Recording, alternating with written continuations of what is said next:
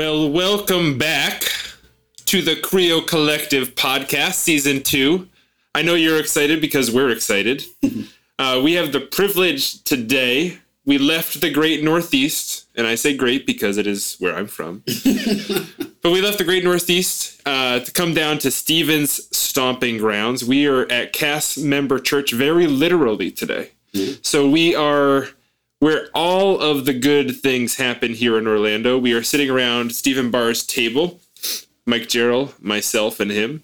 And you're probably going to hear some sound in the background. You'll probably hear some trucks or some cars go by because we're sitting out on the patio overlooking their community. And I'm really excited about this time because this is where it happens. This is where their church meets. This is the foundation of things. As we speak, there is actually a church service going on inside the home. Thus, we got relegated, which we're fine with. Yeah, we got but kicked out. That being said, we wanted to continue in our conversation that we started last time. And I'm going to make a couple promises to you. Uh-oh. I know. It's not going well already. Ding from my cell phone. My goal is to not make our podcast a drinking game like I did last time. So I will refrain as much as possible from certain language, like unpack or pause. But if they come into play, they come into play. And feel free to have a drink. Yeah, and feel free to enjoy yourself while we record. That being said, I give them 5 minutes. 5 minutes. Yeah. 5 minutes. Challenge accepted. Challenge accepted. That being said, we have a series of conversations we want to have with you today. And the first being around how do we hear from God? And I think that's a loaded question. And Mike and Stephen will help us walk through what that can look like. But as we think about that, I want you to reflect right now, even in your own minds, how do you hear from God? And so, Mike and Stephen, if you want to jump in here, and as we ask that question, what is it we typically think, or what is it when we think about that language? How do we hear from God? There seems to be an expectation almost with it.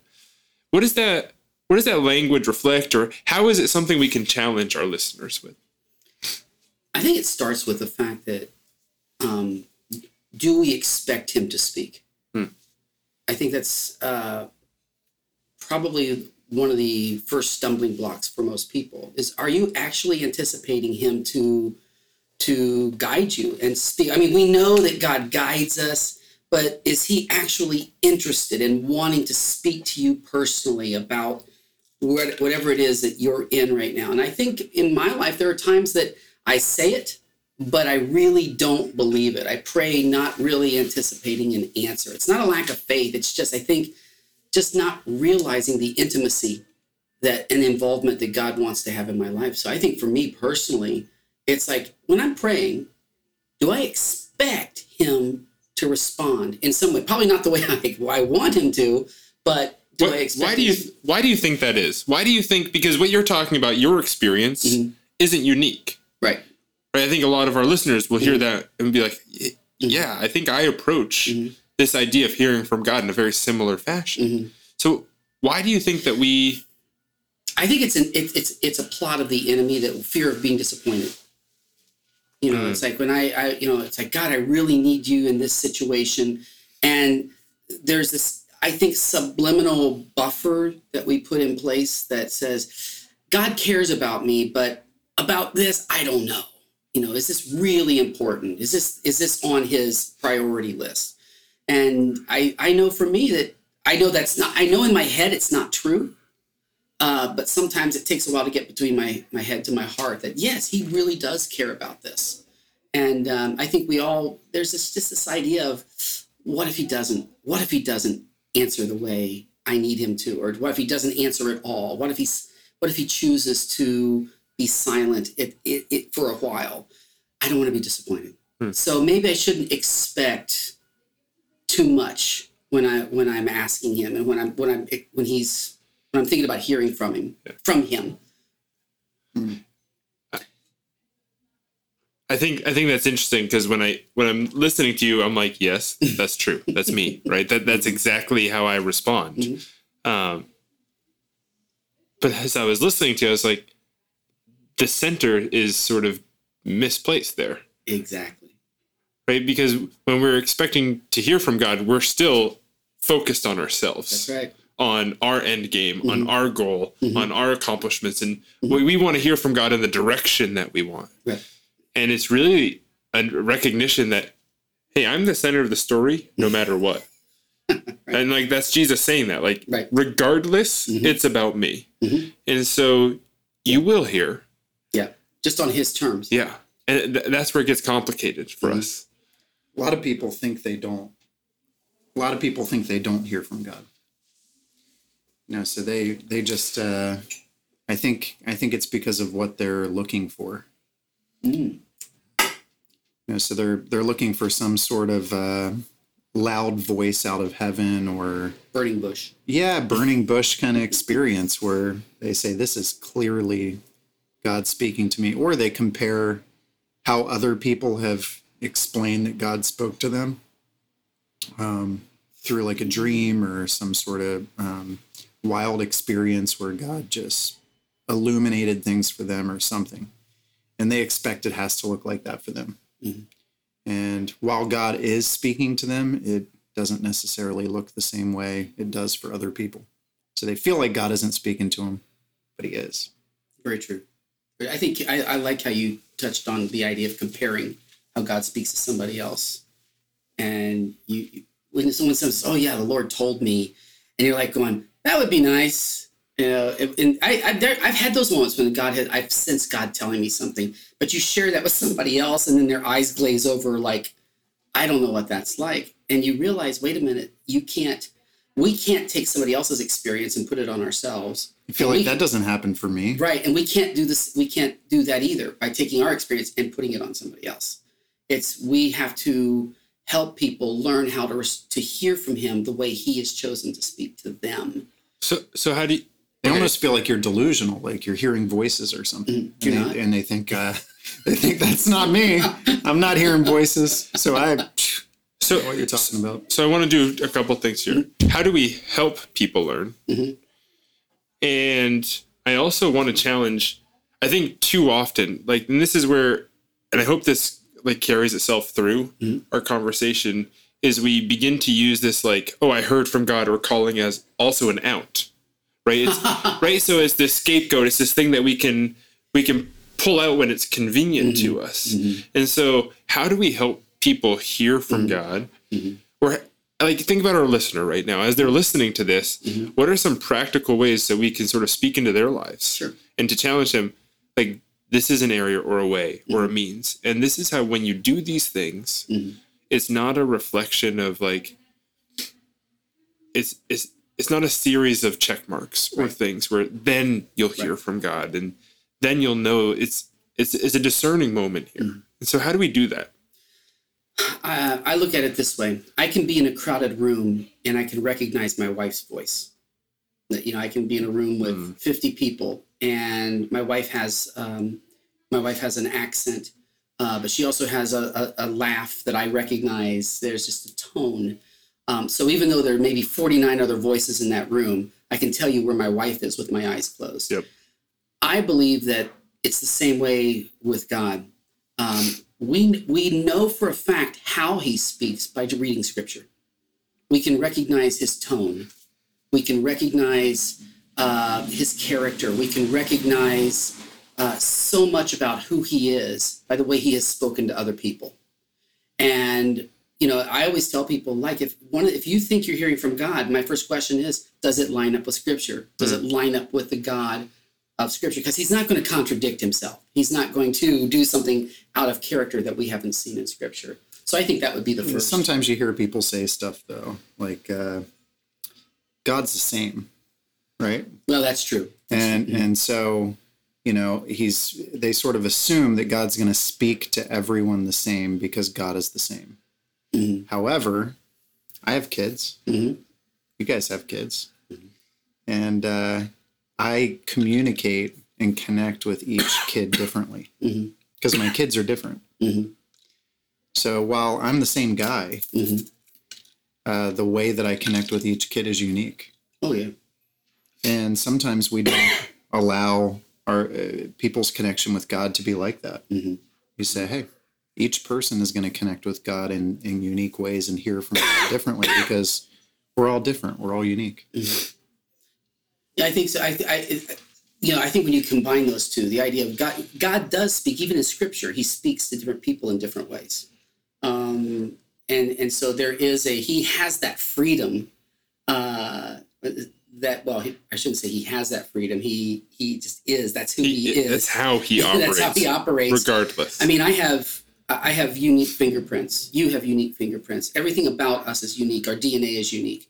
That's just proof right there that God doesn't do anything identical anywhere. Even we had 3 cast members that were part of our church that were identical triplets.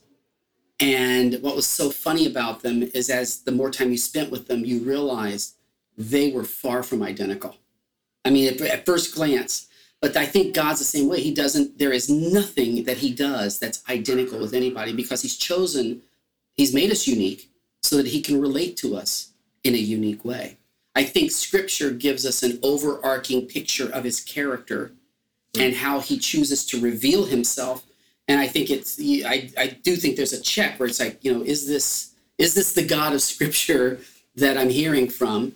And is what He's telling me something that lines up with what He's done before? Not identical, but certainly. And is this what I'm hearing motivated out of love? Mm-hmm. Is it coming out of truth? Is it merciful? Is it gracious?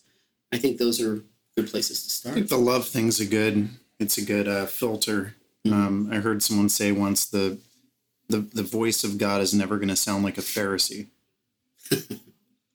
Right. So if we hear this self-condemning, kind of guilt, mm-hmm. shame sort of stuff, mm-hmm. performance, mm-hmm. Is that really coming from God? Mm-hmm. Yeah, that's a good point. I think, it's, how do you respond to people when they say, well, yeah, but they need to know the truth. Because I encounter that sometimes because our church is our 4 values are always love, always truth, always mercy, always grace. And we see it as one thing. Mm.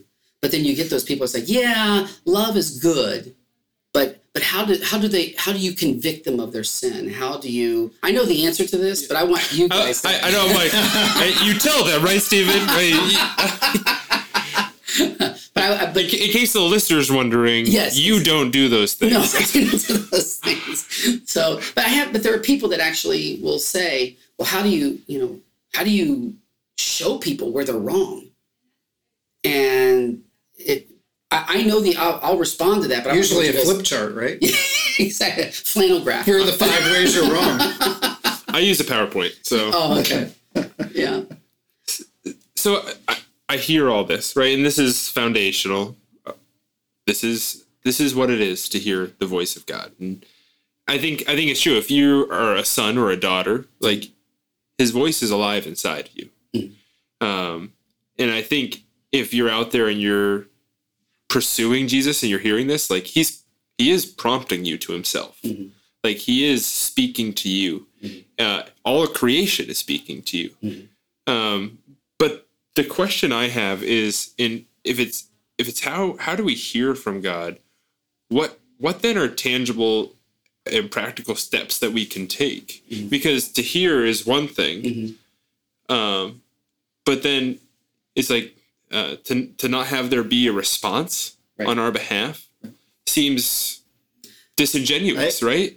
I think it'd be good to just hear from each of us. Mm-hmm. How do you hear from God? For me, there's always a dare. There's God. When God is speaking to me, He is challenging me to move beyond myself, which means beyond my comfort zone. Even to express love to another person, my flesh and my spirit are always in conflict. Mm-hmm. But I find that when I really recognize it's in what I call divine inconveniences, and it means I have to move beyond my comfort zone. I look at how Jesus was just inconvenienced all the time. He was always on His way to something and something else happens. On His way, I just read recently, just in 12 verses, He's interrupted 4 times. as this is all happening. And he was always motivated out of compassion. He never, you never see him growing impatient in those situations. He was always moved with compassion. But compassion, I always see a little bit of a dare there. It's not on my schedule. It's not on my agenda.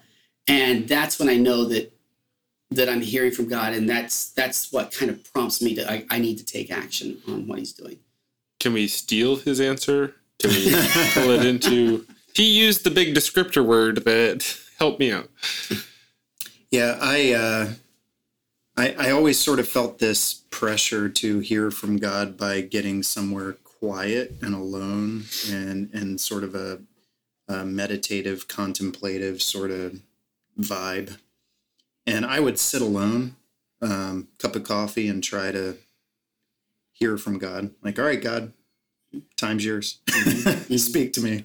Say something to me. And God was, I almost felt like God's like, nah, no thanks. Not on your schedule. Yeah. He was sort of elusive. I couldn't quite get him. And I sort of realized that God likes to speak to me whenever he feels like it.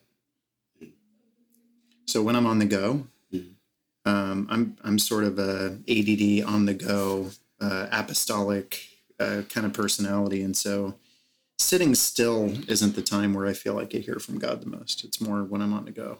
Mm-hmm. So I'll actually read something because God speaks to everyone through scripture. Mm-hmm. I actually read something and then go on a jog or take a hike or something like that. And then dots will connect and things will come together. Ideas will pop into my head when I'm on the go and when I'm not trying to control it, that sort of thing. Another time where I really hear from God is if I'm with a group of people. I'm an extroverted person. I love connecting with people in our community, people who believe in God, who don't, who share the table. There's something really supernatural if we're talking about God, talking about something spiritual. The Holy Spirit just sort of connects the dots as we're dialoguing around a table. And it's I can't describe it other than it is supernatural. The ideas that come together in my head, and I feel like I have to just jot it down on a piece of paper afterwards because it is dynamic. But God speaks to me the most, I feel like, when I'm on the go in random times and places, even through movies and music and as I'm moving, and then when I'm with people. But if I kind of get in that place of solitude, and I was taught this is where God speaks to you, quiet time, right? Those type of words. And I get alone and sit down and try to kind of harness the God of the universe into 15 minutes. Mm-hmm. And it never quite worked out for me. Mm-hmm. And I learned, no, I just need to create some space where I'm taking a walk or getting out in nature or a hike or a jog or get with a group of people around a table. And that's when I really felt the download. I think people with ADD, the words quiet time is actually strikes fear in us because we know how hard that is. But God, remember, God knows our design. I mean, he's the architect. And I think that's the key fact, right? God knows our design. Mm-hmm. So if you're the listener home, what you're hearing are three people that are sort of like crazy, like outgoing. Sort of. We're very crazy, right? Like our very nature is we're outgoing. Yeah. Like we're apostolic in nature. Mm-hmm. Like I want to connect with everybody and at some point share who Jesus is just through who I am. Mm-hmm. Right. So for me, how I hear from God, like my favorite time, I take every morning and I go for a run. Mm-hmm. And I pray during my run. I pray for our church, for the people I meet. So I've met this 80-year-old guy that walks his dog on my route. He walks his dog every morning. The dog's really mean, but the guy is a super sweet guy. You know, there's a 67-year-old woman I've met on my run. But it's like I use that time, and it's incredible. He gives me words, I would say. And so, like, for the past 2 years, I've had words for our church body that I feel like he has asked me to press down into our church, either provision, so the dare, right? Like he will be our provider, even when it doesn't seem right. And this year it's been, and this is something really hard for me, is to be still and know that he is God. Yeah. That is not my nature, right? I operating in stillness is nearly impossible. And I think he's asked me to press that down into our church, into our body. And as I do that, how they hear that from God, I believe, will be different, because there is unique aspects of being still in each of them, because they're not all apostolic in nature, right? Most of them are probably shepherds, teachers, few evangelists in there, but that call from God, that idea of him pressing something into them, how they hear, will be uniquely different in what he is not what he is expecting, but how he is going to speak into them. And I think that's the thing, is he knows our design. And so as you sit around the table, most of what you're hearing from us is like, there's dare and we're out and we're doing. And I think that's true. But I think when you boil it down to the individual, it is uniquely different. It is unique. And as a evangelist personality, I will be driving down the road and a random person will pop into my head out of nowhere. And I'll shoot him a text and go, hey man, what's going on? How did you know? Like, I'm going through something. I just needed someone to talk to. And for my wife, it's different. She's a total shepherd. And for her, she'll go, I just randomly had so-and-so pop into my head and I know they're hurting. And so I'm going to deliver this bowl of soup or something. Right? That's how she's wired. And she runs with that. And it's always beautiful and timely, but it matches who she is. It kind of fits what you were saying, Tim. It's going to be unique to who you are and how you're wired. And I know a lot of artistic types will go, and God really speaks to me through art, movies, music. And so I create some space so that I can look at art, listen to music, even watch some movies, and allow God to speak to me and connect some dots. I think there's one other element that we definitely cannot overlook, and that is he speaks through wise counsel. There's been times when I've been talking to you guys, and one of you will say something that's like, Mike, you and I had a conversation a couple weeks ago, and I said something, and you just gave this incredible response that was like, that literally changed my direction of thinking. And it was, I say wise counsel because there's a difference between opinion and wise counsel. Opinion is, well, if I were you, but wise counsel is someone who has sought God and is listening for his voice. And I think that's the importance of community. It's we all hear God individually, but there's this power of being able to hear from him in other people's voices. We need each other. And so for me, it's scripture, prayer, wise counsel. Now there's 1,000 other ways, but those are to me, the three core elements of being able to check, is that, if this is God actually speaking to me. But wise counsel, I just know with you guys, just to say here, having the friendship that we have and being able to pick up the phone or a text and just say, hey, I'm thinking about this. And you get this word back that's like, yeah. I like to always filter it too through, does this match the words of Jesus and the heart of Jesus? If I feel like I'm hearing from God, but I have this kind of arrogant vibe to me, that's not coming from God. If I feel like I'm hearing from God, but it doesn't quite match up with the words that I hear from God, as I'm reading. For example, you see these ridiculous memes all over social media about cutting out people that are unkind in your life and that sort of thing. And then you read Jesus and he says the opposite. And while you might feel like, well, this person ticked me off and I saw some memes and God spoke to me, I need to cut all these jerks out of my life. Isn't it amazing how God speaks through social media? Yeah, it's crazy. We got to put it right up there with the others. Yep. And then you read Jesus and you go, no, be kind to those who mistreat you. And maybe I should give them a gift instead of defriend them. That sort of deal. But see, that's the dare. See, that's that stepping beyond what your flesh wants to do. And yet, the Holy Spirit is very quick to say, really? Is that what I've called you to? Is that to cut people out of your life? the natural response would be to say, yeah, it would be easier if I just didn't have to deal with it. But God says, no. I'm calling you out of your comfort zone. I'm calling you beyond what is normal. I want you to be. How often do you think you listen to the Dare?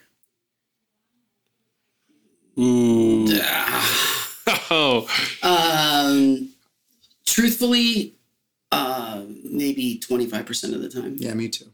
Yeah, I was going to say, if you guys went above 50, I'd have to call BS in that moment. I'm thinking I'm being generous, but the problem is I sometimes choose not to recognize the Dare.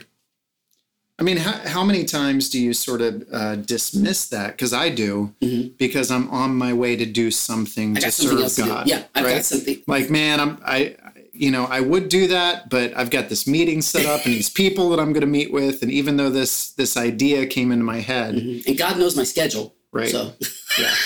Yep.